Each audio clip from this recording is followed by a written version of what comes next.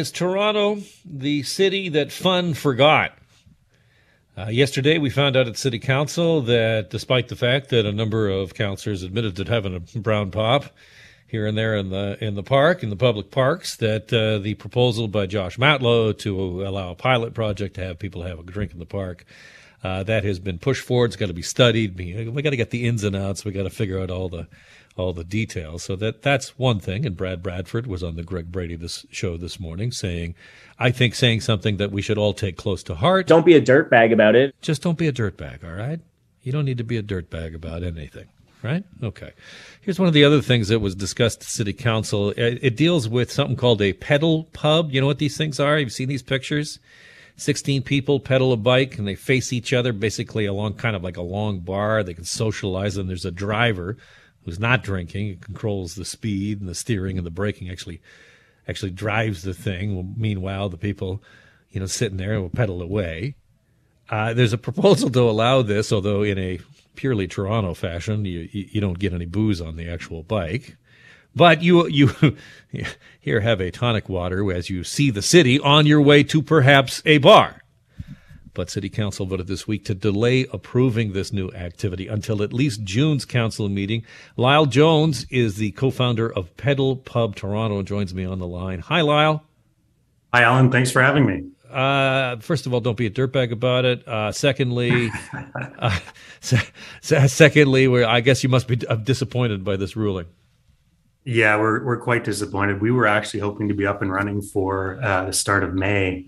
And so being pushed back to the earliest, maybe mid-June is quite disappointing. All right. Why even have this thing if you can't have a drink on it? It's a very good question. A lot of people ask that. I've done them in cities where you're allowed to have alcohol in them and cities where you're not. And the experience on the bike and the overall experience is not that much different, if you can actually believe it. The first time I actually did it and how I fell in love with this and decided to spend my time with my wife bringing it to Toronto was in Niagara-on-the-Lake, where they do it and there's no alcohol on the bike. I should say that each time you're on the bike, you're only about 2 or 3 songs from another bar. So if you get thirsty, just wait a little bit. Okay, so this is kind of like a bar hop. And what proposed route would you have in Toronto? Give us a sense of that. Yeah, so we've got a downtown 4-kilometer loop. It's basically what you're suggesting is what it is. It's a pub crawl where the crawling just happens to be on a bike with 15 of your friends in the heart of the city. So the route we have includes Steam Whistle, Northern Maverick at Bathurst and Adelaide, and Stacked Market at Bathurst and Front. I'm suddenly very thirsty. Lyle, did you get a sense from councillors what their issue is with it? In all fairness to the city, they brought up a good point. In most other jurisdictions, when these things are approved, the route that they're on is approved by, say, the transportation manager. And what they brought up at council was that they'd like our transportation manager to take a look at this and approve our routes. And so it's not unexpected, and it's actually a good thing long term.